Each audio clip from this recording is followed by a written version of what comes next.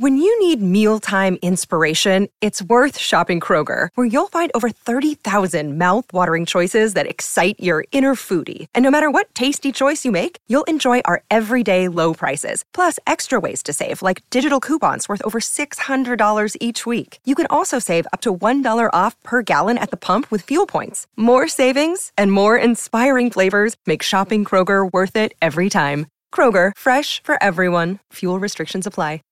I've never been this nervous in my life. Greetings from Long Time No See, the podcast. Every week, we'll be inviting two blindfolded comedians to answer a series of questions about their careers, lives, and opinions. Now, let's remove those blindfolds and start the show. Hi! What would your opening line with your celebrity crush be? Loved you in Harry Potter.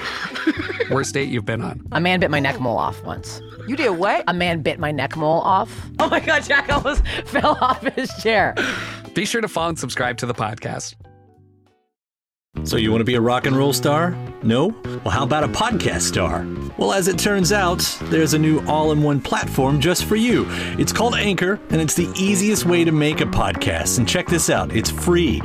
There's creation tools that allow you to record and edit your podcast right from your phone or computer, and then Anchor will distribute the podcast for you, so it can be heard on Spotify and Apple Podcast and, everywhere else in podcast land. And what's even better, you can actually make money from your podcast. Go figure. No minimum listenership on that. It's everything you need to make a podcast in one place. So go ahead. Download the free Anchor app right now or go to anchor.fm to get started. So what are you waiting for? Podcast stardom is within your reach. It's easy to hear your favorite artist on WFPK from wherever you are. Listen on your smart speaker, live stream from our website at WFPK.org, from Louisville Public Media.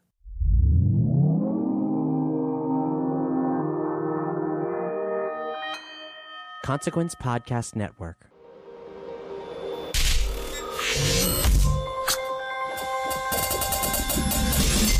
Welcome to another edition of Kyle Meredith with, the interview series presented by WFPK at WFPK.org, Consequence of Sound, and the Consequence Podcast Network. Big hello to the subscribers. Always appreciate you checking out all the episodes. We got new ones every Monday, Wednesday, and Friday. If you didn't know, of course, you probably did if you subscribe, because they come to your inbox, your listening device. Which is to say, if you're not a subscriber, I hope you take that moment. You can grab us at iTunes and Apple Podcast. You can hear this at Spotify, also YouTube, or wherever you get your favorite podcasts from. Just type in Kyle Meredith with, and we'll take care of the rest from there. I'm Kyle Meredith, and today my guest, Stephen Malkmus. I always love talking to this guy. Of course, he has had one of the greatest careers in indie rock, from being in Pavement to his solo stuff starting in the early 2000s, and especially in the past few years, 3 records in 3 years. That's what we've had with Malkmus, starting with 3 years ago in the Jix record, Sparkle Hard, to last year's Groove Denied, and now with Traditional Techniques. So that's what I'm going to be talking with Stephen about. Whereas the Jix record was a rock record and Groove Denied was an electronic record. So this one's a folk record. And we're going to be talking about his touch points from early Led Zeppelin, the folky side of Led Zeppelin. He, of course, has mentioned Gordon Lightfoot in a lot of interviews, Tony Joe White. So we're going to be hearing about how he kind of arrived to that sound right there, which, as he'll tell you, starts with a 12-string guitar. It also allows us to kind of nerd out on some Led Zeppelin, specifically Led Zeppelin 4, the Zoso record, which Stephen had made an entertaining tweet recently where he ranked all of the songs and was sort of taken to task not only by his own fans, but by Rolling Stone magazine as well. So we're going to give him a moment to defend that and really just nerd out about the whole thing, as well as also hear about how that influences the instruments they're playing with, not only that 12-string, but a lot of Afghani instruments. And then with the lyrics. Of course, if you're a fan of Stephen Malkmus, you're a fan of his lyrics. Whether you can understand what he's saying, whether he's riffing or just being incredibly poetic, it's always interesting. And this record is no exception. We get to talk a lot about generational bickering, whether it be millennials to boomers or whatever, especially in a song like Flowin' Robes. We're also going to touch on Christian Man, the first single, and seeing if that has ties back to a song of his called Shibboleth. And of course, we'll be talking about how the COVID-19 epidemic has affected what he's got planned for the year. In fact, that's where we'll start. So let's jump into it, discussing the album Traditional Techniques. It's Kyle Meredith with Stephen Malkmus. Hey, Kyle, what's up? Well, the new record is called Traditional Techniques. I thought we'd start out, though, sort of getting the temperature of all the artists that I've been talking to about how the current situation with COVID-19 has affected you or is affecting what you've got going on. It seems to have upended everybody's plans. Other than canceling the tour, has this been messing with your career much? I think it is with everybody. The tour is that's over 50% of what you are these days from a career standpoint. So, and if it's not only me, it's other people. I'm just talking to, bandmates and people, labels, and I think that probably people like managers and booking agents, it's worse for them because they have to actually pick up the pieces, and we kind of we don't get told what to do, but we don't have to make as many calls and fight for things.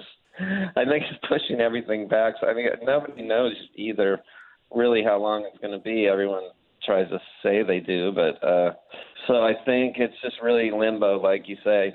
Well, about the record then, so this did get released sort of just in the nick of time in one sense, as a lot of people have went ahead and chose to push their releases back. But this comes, and it's another fun one. You are doing such interesting things right now, and it's a great time to be a fan of what you're doing because, of course, we're getting so much music with, as it's been told over and over, you've done 3 albums in about 3 years, and each with their own specific sound.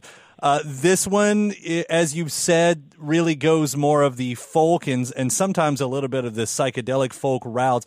Were there certain musical touch points you were thinking about, whether it be artists or eras or whatever, as you went into it? The with the 12-string guitar as the foundation of the record and what I wrote the songs on, I was in mind of other things that sound, whether it's the kind of Led Zeppelin, the soft side of Led Zeppelin, the boring side when you were a kid, but that sounds good.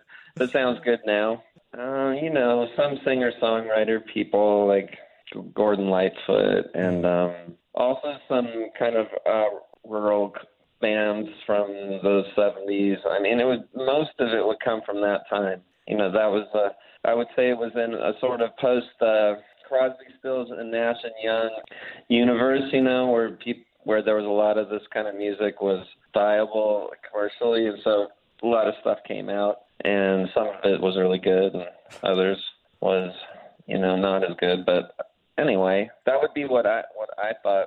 That was my starting point when you're just a voice and a guitar. Yeah, of course, I got to bring up, you mentioned Zeppelin there, and I had a lot of fun. First off, with your tweet, where it was just a random night, and going back to the story, you decided to put the headphones on and you ranked every song in your preference on Zeppelin 4, and Rolling Stone picked up that one tweet and sort of took you to task for it. Yeah, I understand everyone. It really comes down to this When the Levee Breaks song, which, on Apple headphones, it's at the end of the album. It just sounds a bit, I know the famous loops from Beastie Boys and the drum. I haven't really listened to that album all the way through, maybe even in my whole life, even though I know all those songs, except for I don't really know Four Sticks very well, but every other song, I totally know exactly what's going to happen in them just from existing on this planet. And so, when I was listening to it, I considered it fresh ears and a relatively, with a little bit of bias against ham and egg blues, no matter how well it's produced. So that's why I didn't. And everybody apparently loves this When the Levee Breaks song, and so I'm definitely ratioed on that, as they say. Yeah. And I don't mind, but I was really, the first song that I put on there is one called Misty Mountain Hop, and it anyone who knows my style of music would understand why I like that as in something that I would like to play myself, whereas When the Levee Breaks, I can see it on the set list after 3 years of touring and just being like, okay, let's autopilot, let's just do When the Levee, you know what I mean? And just thinking of the hotel room and the groupies and stuff while I'm playing it. Whereas with Misty Mountain Hop and getting pumped by the strange melody and the I Can't Wait for That Fill by Bonham at the very end, that's just going to make me lose it. So, yeah. And I love Misty Mountain Hop. Of course I would have my tracks would be in a different order, but whatever. Everyone's got their own choice. Yeah. I have nothing against that song right there. It's so funny though. I had just been thinking, I don't know, just a few days, I think, before you wrote that, or maybe it was the same day you wrote that. I don't even know.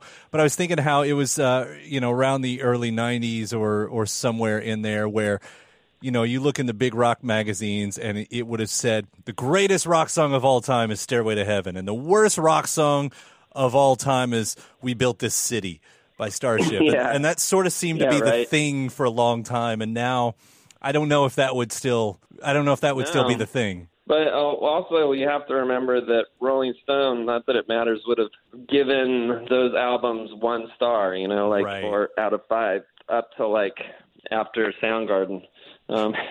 They were really down on Led Zeppelin, made fun of them, and it's just funny how times change, because my friend had that blue Rolling Stone record guide, and he would only buy 5-star records.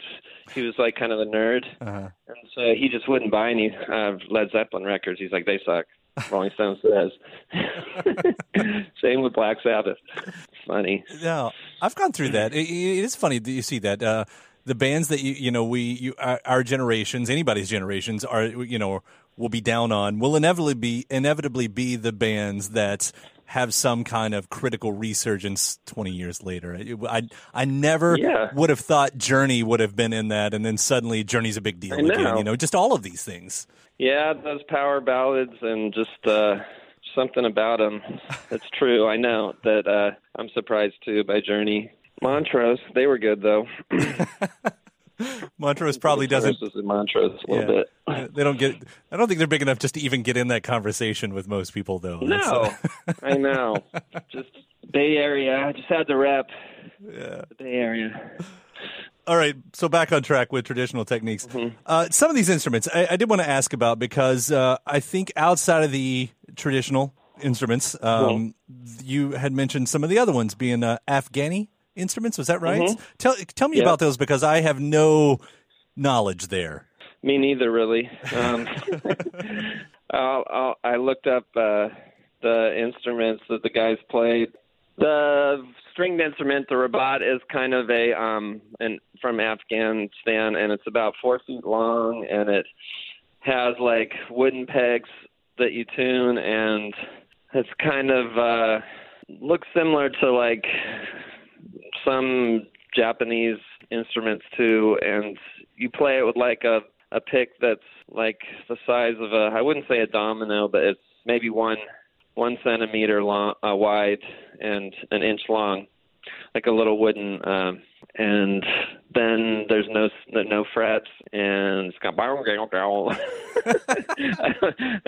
I'm making the sound that sounds almost un-PC to do that or something, but it has a bend to it that is really cool, and it's and you can play chords. Well, I wish the Kwai who played it was here to talk to you. And then the flute player had a bunch of flutes that were no holes flutes, and you can kind of play them to each or 1 hole, and so he would kind of find the right one for the song. He had a bag of them. And so he would just rip it. I mean, they had a few holes in them, but he just would rip out these insane solos. And he also brought a tabla, and the Kwai's girlfriend at the time played a mini sitar. I'm not sure if it's called a sitar, but to me it looked like a mini sitar with less strings. Well, I was thinking you can obviously adapt any instrument usually into whatever format you need, and but for That's you, true. For you, with this sort of new palette, I mean, does that do you write different than you would for some of the other albums? Does that change how you write a song, how you approach it? I think Chris, who helped make the record, listened to my demos, and it might have even been before he heard the demos, but he had this idea to offer them to come and please play with us. And then once we were doing it, I had a few. I mean, the kind of songs that it will work on. You know what I mean? They're not gonna. It's not gonna work on every song. So, I mean, in advance, I wasn't planning in advance. I would if there was another time, though. Yeah, when the only plans I had were to make it on a 12-string by myself and not make complicated demos, just like me singing and let everyone else interpret it. You know what I mean? Like sometimes people make demos and you put drums and bass. You want to give the band like a fuller idea of what you think it's supposed to sound like, which can change. But yeah, that was kind of it. And then, like I said, those sort of touchstones of thought, existential Gordon Lightfoot and open tuning music by like Jimmy Page and Robbie Basho and people like that, Sort of lets you know what colors, sort of lets your collaborators know what colors you're painting with, at least. Totally. And they can get it because they're all good. Everyone, at this point, we're like, everyone on the record is like nearly 50, and we haven't heard it all. We've heard a lot. You know what I mean? Right. We haven't heard all news. I mean, I'm just talking guitar music. So then on the other side, you got the lyrical side and everything. I think in other interviews you've talked about that it's important for you to have something to say going into a record. Why do a record if you don't have something to say? So what how do you approach that one then? Because again, you've done 2 records. You've said a lot over 2 records going into this third one. Was that digging a little bit deeper? Did that come as easy as usual? Well, I think I just sort of tried to make a virtue of the situation and the songs some of the songs I had something to say because I'd already written them and they had good lyrics already. But then some of them are more free. Yeah, some of them are more free, and I was like thinking this is a little bit of a jazz situation, in that we're throwing all these people together that never played before, and we're playing all these songs for the first time, most of them, first time in a group situation. So that would not, the other people are being improvisational, so I can too, like some of those Tim Buckley albums where he kind of scat sings and just goes with the flow. I did a bit of that with, not using my voice as an instrument, but using my mind as like riffing off what people were saying and kind of having a loose lyrics, but seeing how it felt. And I sang half the songs I sang live in the studio while we recorded them, so that's all, a performance. And that worked. Sometimes I had to change those because they weren't good. Sometimes I couldn't really change them if I sang out of tune or the lyrics weren't exactly what I wanted to say, like the song Amberjack. And I like those lyrics are good and stuff, but like some of them I kind of say cliche things a little bit, or just, I don't know. I looked at the lyrics and then I didn't say it right. It doesn't matter though. I'm just telling you I gave myself more leeway to not have something to say. I'm over answering your question a couple times. Well, because the music lent itself to that. Well, it is. So the songs that, either that you've talked about or some of the parts may be a little bit obvious and everything that I found interesting, like I'll hit on Flowin' Robes, which I don't know, as an interview you were talking about, having fun with the generation before you, with the boomers. And I find that that's a word that you're saying a lot right now, and maybe that's just a press cycle, but it seems like there's more generational bickering right now than ever. I'll say that. Yeah, there is. I mean, my daughter says it a lot, so I sometimes, or she doesn't say it a lot, but she calls us on things sometimes. And I'm not even a boomer, but it doesn't mean you can't exhibit boomer characteristics if you're not one. Like she's, or like the funny version of it. Where, I mean, obviously it's overdone and all that. Don't get me wrong, for it to be so popular. But yeah, I mean, there's been some, obviously with the coronavirus, there's been some recrimination from some places I've seen, where almost again it feels like these younger people who hypothetically aren't really getting particularly sick from it, even though we're not saying that, and some of them do, are having to pay the bill again.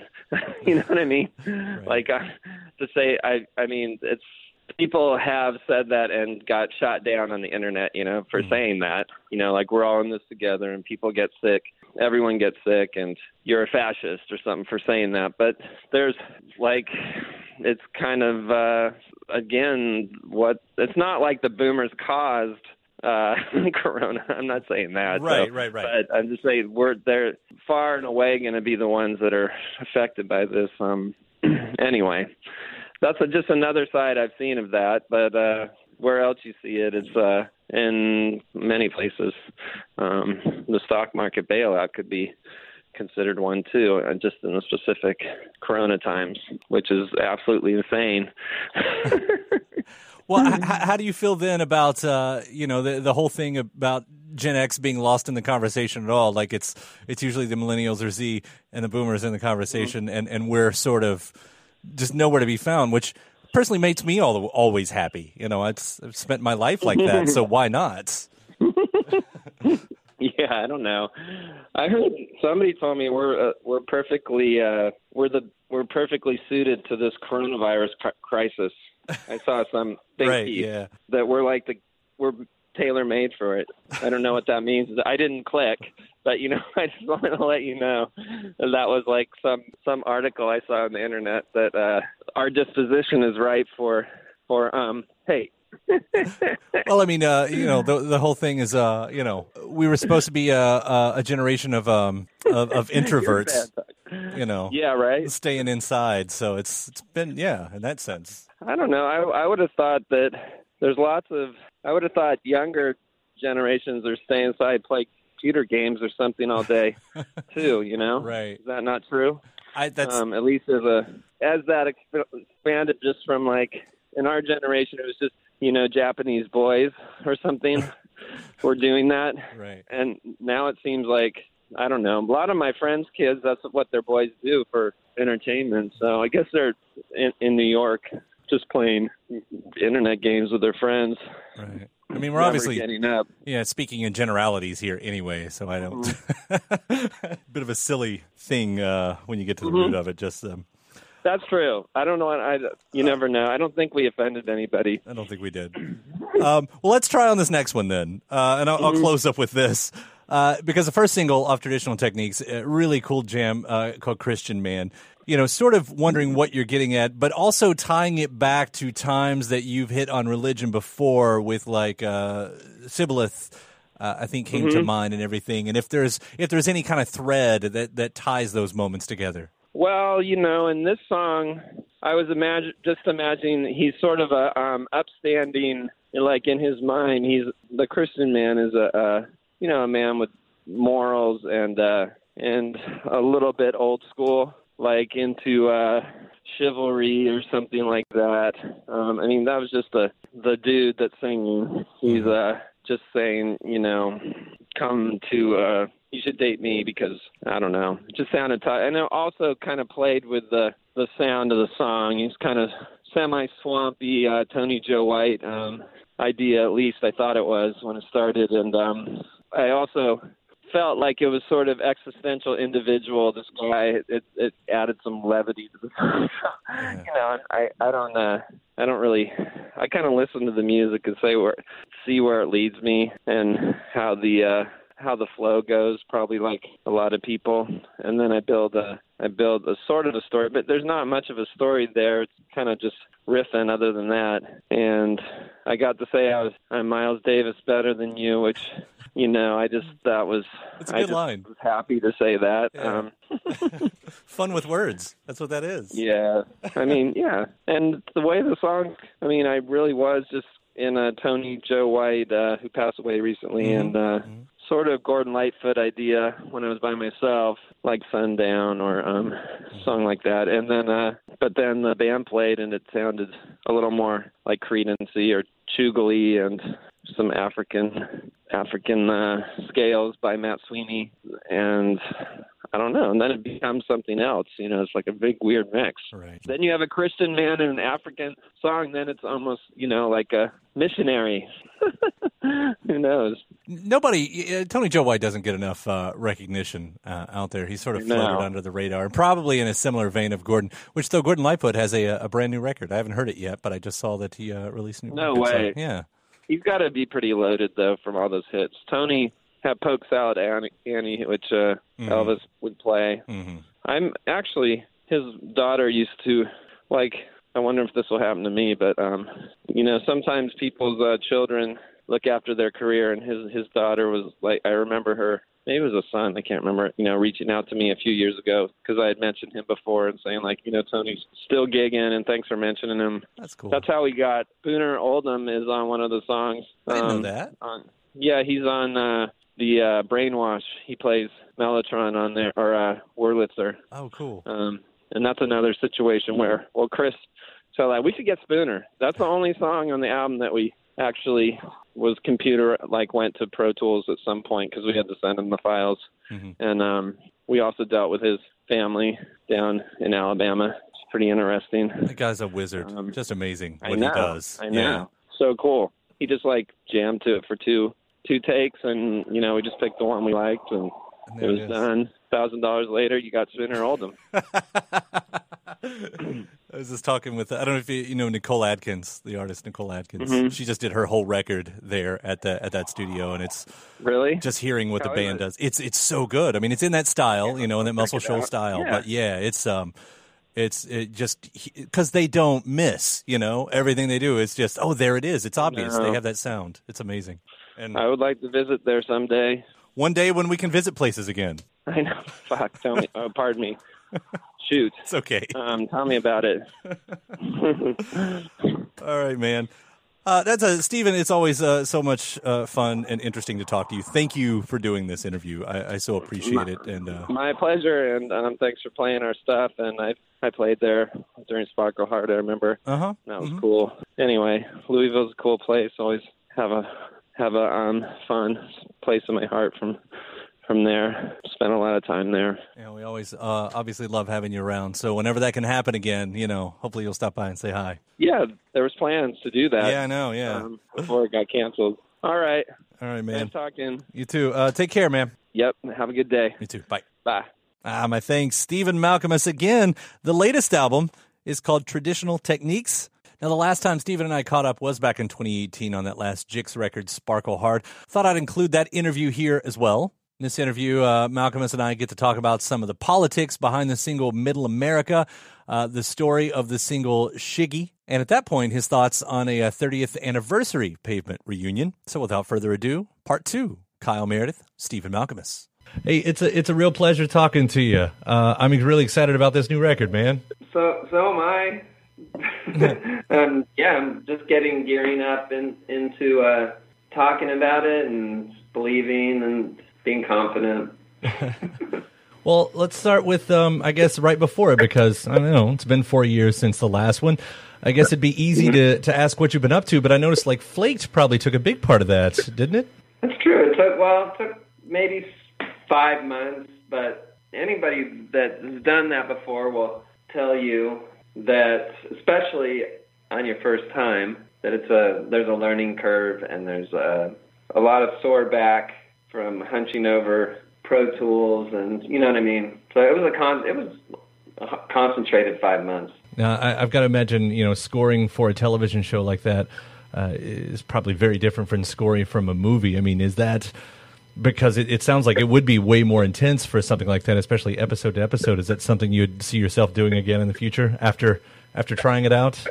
Perhaps. I mean, I was given full free reign to do it in kind of lo-fi, low-fidelity, improvisational, and they were really nice about it. I've heard some stories, other people doing this kind of work, that there's a lot of sending things back and saying, again, a little different, that's not right, etc. And so I was blessed not to have that, but it was, I don't know, I would like to learn. I think I need to meet somebody that does it and learn some tricks. Yeah.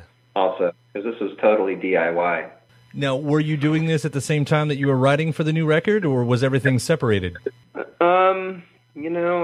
If I look back, I was fiddling with those songs separately, even before the show, and I had in my mind a rock records, for want of a better term, that I was gathering the recruits for, as it were, and in between that, so yeah, I was fiddling, but I used the same the same kind of recording style for my demonstrations that I used on the show, and like and in some ways it was related. But I kept, when you hear a song that's a really a tune and that's really you don't necessarily want to give it up for a show. You know, anything that's uber special in my mind, I will try to. A couple things I made up, and I was like, I'm just gonna hold off on that, because I could see that being a song I can sing, get behind. So what drove you then? You mentioned you want to do a rock and roll record just because, or was there any reason kind of pushing you in that direction? I think there are always there. I mean, I have been in that genre pool for most of my life, and all of it. And I mean, I don't know really why you do it. You know, participation with others, having a purpose, ego. Also, not knowing what else to do / having a purpose.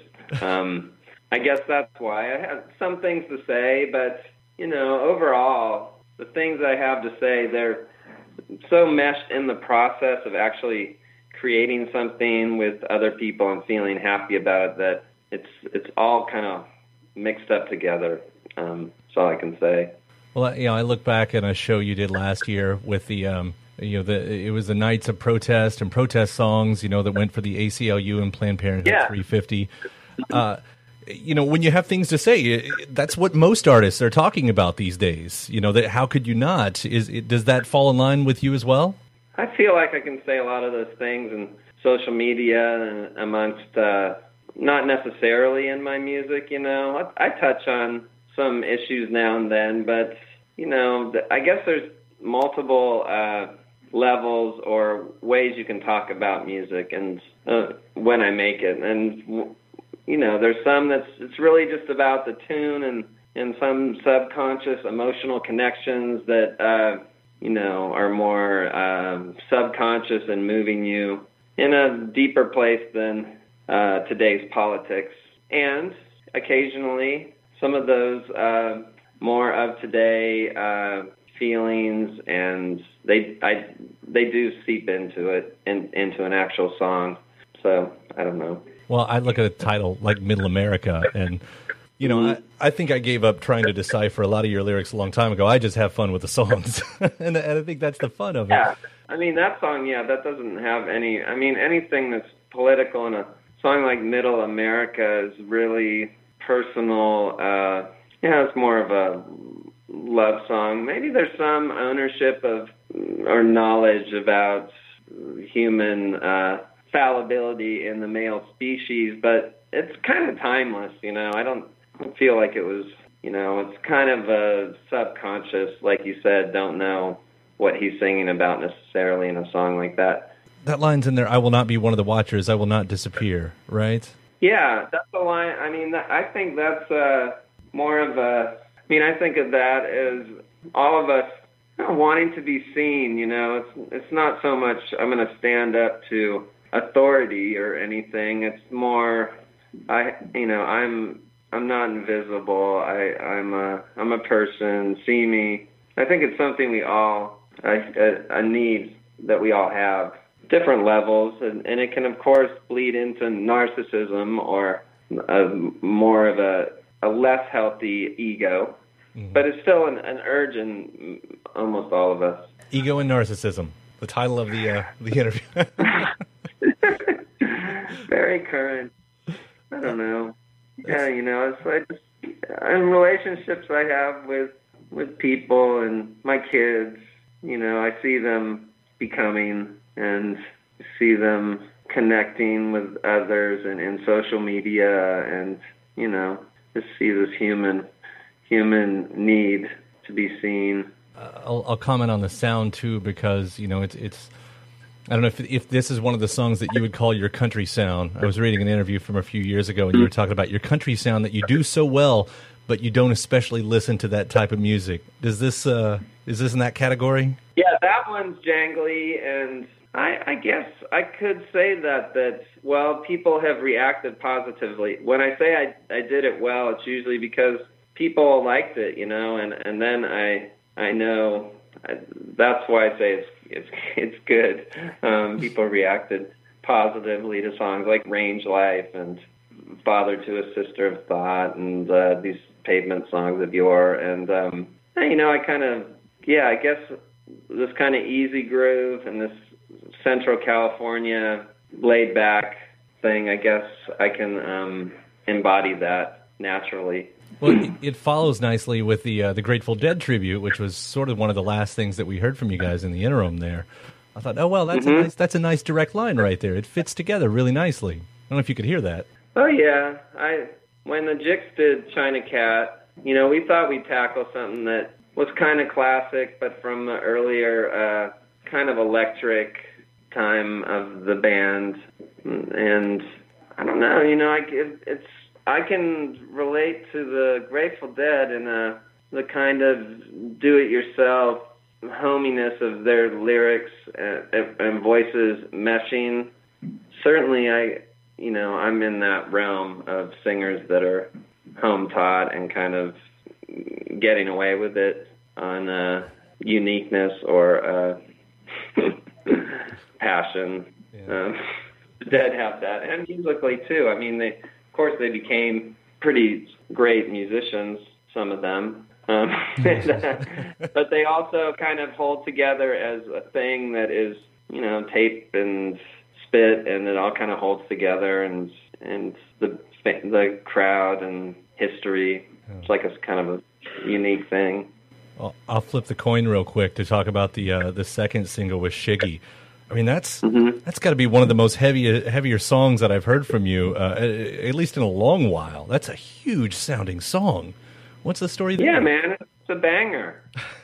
It's funny because I also have another version of it that I did before we recorded, and I just gave it to I had kind of a burned out Neil Young version of it, slow and grooving, a little like Jay Smooth, the song that was on our past album. But so it was kind of, longing and wandering simple guitar solos. And then I had that other one that I just played them for the band, and they're like, it seems like you're singing that one better, and we think we should do it that way. So I was like, okay, we're going to do that, and let's, just kind of get a more crazy horse, play behind the beat a little bit, and the bass should be a little ahead, and create a little disorientation with the song, kind of just how you choose to produce things and how kind of try to make it a little ragged sounding but big, Yeah.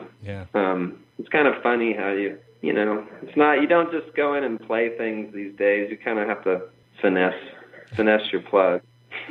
I love the way it sounds. I mean, the couple songs I've heard so far, it's huge. It's pretty rich sounding. It's a good production sound. Chris, he's a guitar player, Chris Funk in the Decemberists, and I think he's made an album with Red Fang, they're called. They're like grungy band from Portland, hard rock, and I guess you don't associate the Decemberists with big sound or aggressive guitars necessarily. So it was cool that he was totally wanted to harness that, and I added some really scratchy kind of old Pavement guitars where you just play really amateur, like with a pick, just going and create that kind of hiss, that you're right. I haven't done that in a while. I'm glad you like it. Almost 20 years with the Jicks. It's about time for a singles compilation, isn't it?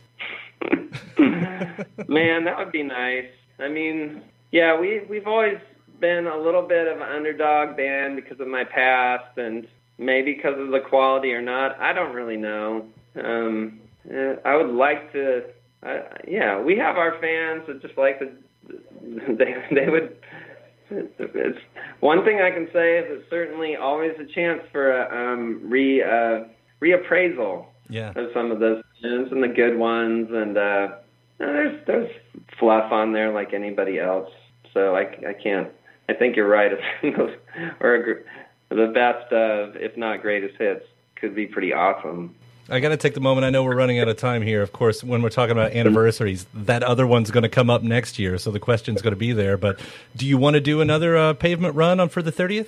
I'm not so keen on it right now. I mean, I got my plate full with, we put our heart into this record and have some other tricks up my sleeve coming, and combine that with more mundane things like my wife's career and family and things that are kind of more real than anyone really wants.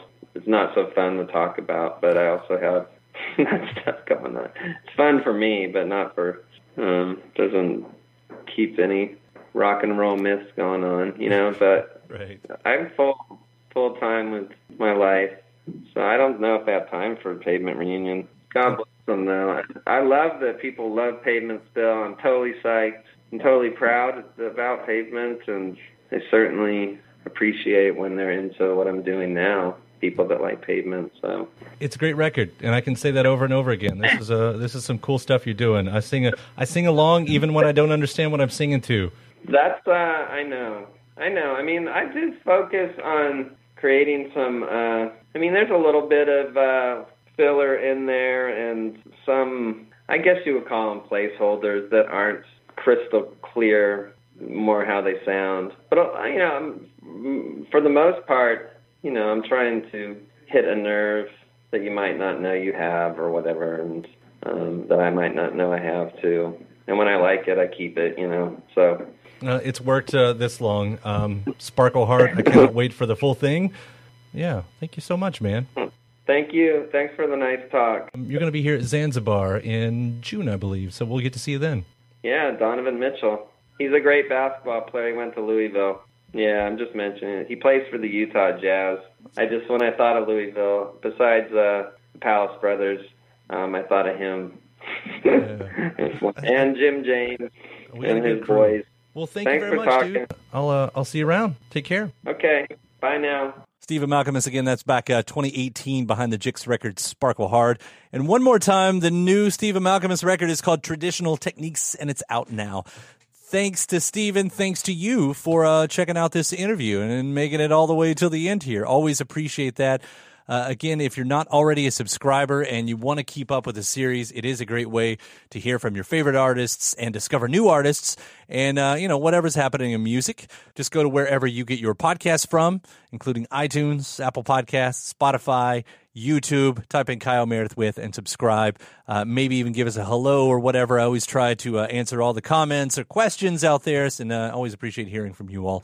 Then after that, head to WFPK.org, where I do a show Monday through Friday at 6 p.m. Eastern. It's an hour full of song premieres, music news, anniversary spins, and bonus interviews. Again, that's WFPK.org. Consequence of Sound has your music and film news. You can also find me at just about any social media platform at Kyle Meredith. And that does it for another edition. I'm Kyle Meredith. I'll see you next time.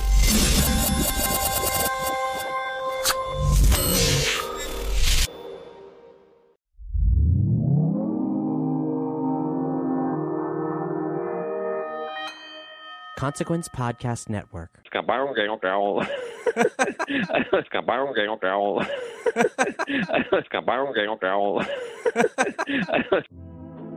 Do you read Stephen King? Good news. There's a club for you. The Losers Club. Every Friday, us losers journey through the never-ending wastelands of King's Dominion. We sink our teeth into each of King's novels, dive deep into the lore, and review every adaptation. Even better, we're always having guests over. Thomas Jane, Will Wheaton, Mary Lambert, Mick Garris, the list goes on. So what are you waiting for? Join us as we read on through long days and pleasant nights. When you need mealtime inspiration, it's worth shopping Kroger, where you'll find over 30,000 mouth-watering choices that excite your inner foodie. And no matter what tasty choice you make, you'll enjoy our everyday low prices, plus extra ways to save, like digital coupons worth over $600 each week. You can also save up to $1 off per gallon at the pump with fuel points. More savings and more inspiring flavors make shopping Kroger worth it every time. Kroger, fresh for everyone. Fuel restrictions apply. When you need mealtime inspiration, it's worth shopping Kroger, where you'll find over 30,000 mouth-watering choices that excite your inner foodie. And no matter what tasty choice you make, you'll enjoy our everyday low prices, plus extra ways to save, like digital coupons worth over $600 each week. You can also save up to $1 off per gallon at the pump with fuel points. More savings and more inspiring flavors make shopping Kroger worth it every time. Kroger, fresh for everyone. Fuel restrictions apply.